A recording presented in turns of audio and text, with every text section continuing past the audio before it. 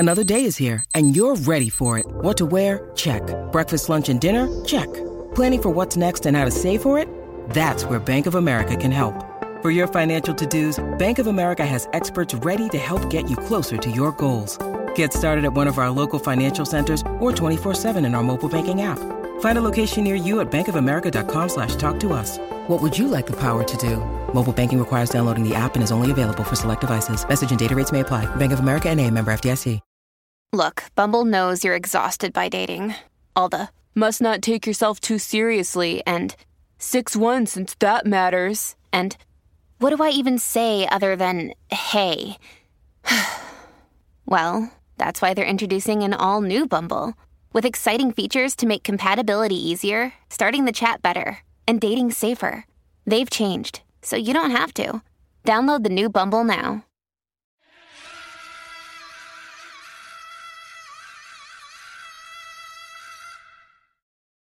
Motherless Brooklyn is a 2019 neo-noir thriller directed and starring Edward Norton as a New York City private eye with Tourette syndrome, looking to solve the mysterious murder of his boss, which leads him down a tangled web of city-wide corruption and oppression.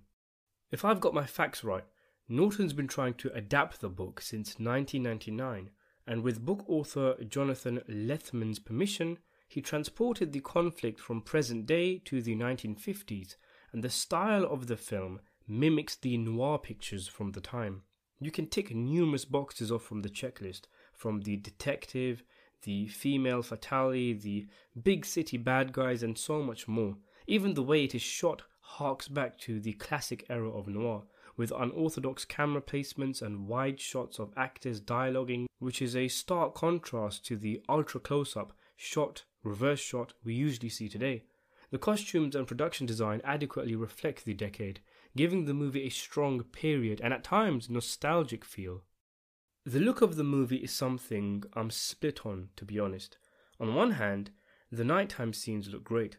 They look gorgeous, sleek and stylish, and the guys do pull off some great shots in the movie.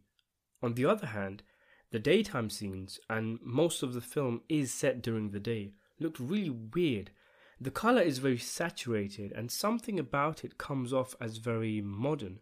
I imagine this is because the movie is shot digitally, and I'm in the camp of people that firmly believes period films should be shot on film. Unless there's a specific style you're going for, like Yorgos Lanthimos is The Favourite. It just always ends up looking really weird and fake, no matter how much energy they put in production. The example I always give is Michael Mann's Public Enemies, a movie mutineered by the cameras Mann shot the film with.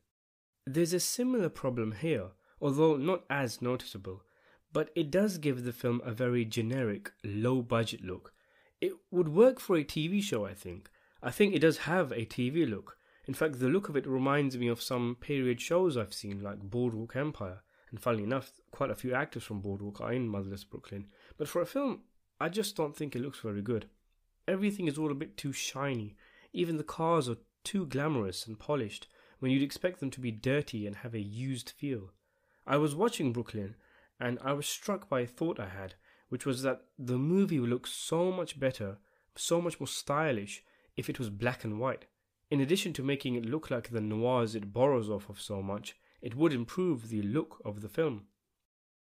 I'm not sure what the protagonist having Tourette's really added to the movie. I mean, I know that not every creative decision needs to be directly linked to the plot. That would make films just too formulaic and predictable.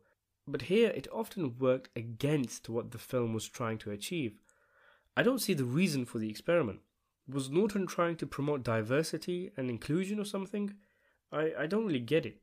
Sure, it added flavour to the character, and Norton does sell it well, but there's so many scenes where you're into the mystery and intrigue of what's happening, and then Norton blurts out something that makes you lose focus.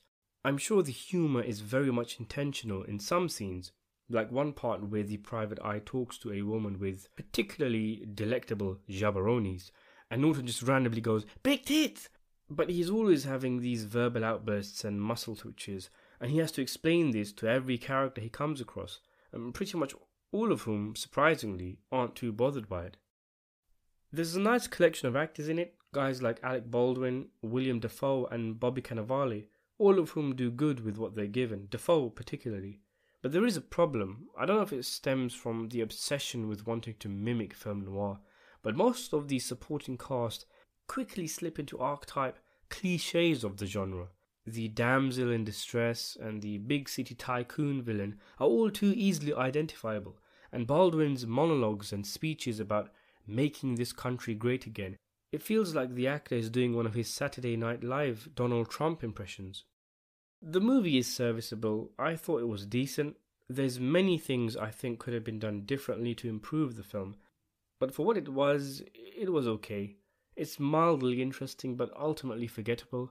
The collecting of evidence and piecing stuff together, all that kind of stuff, that detective stuff, was fun, but the film never really leaves you satisfied in the end.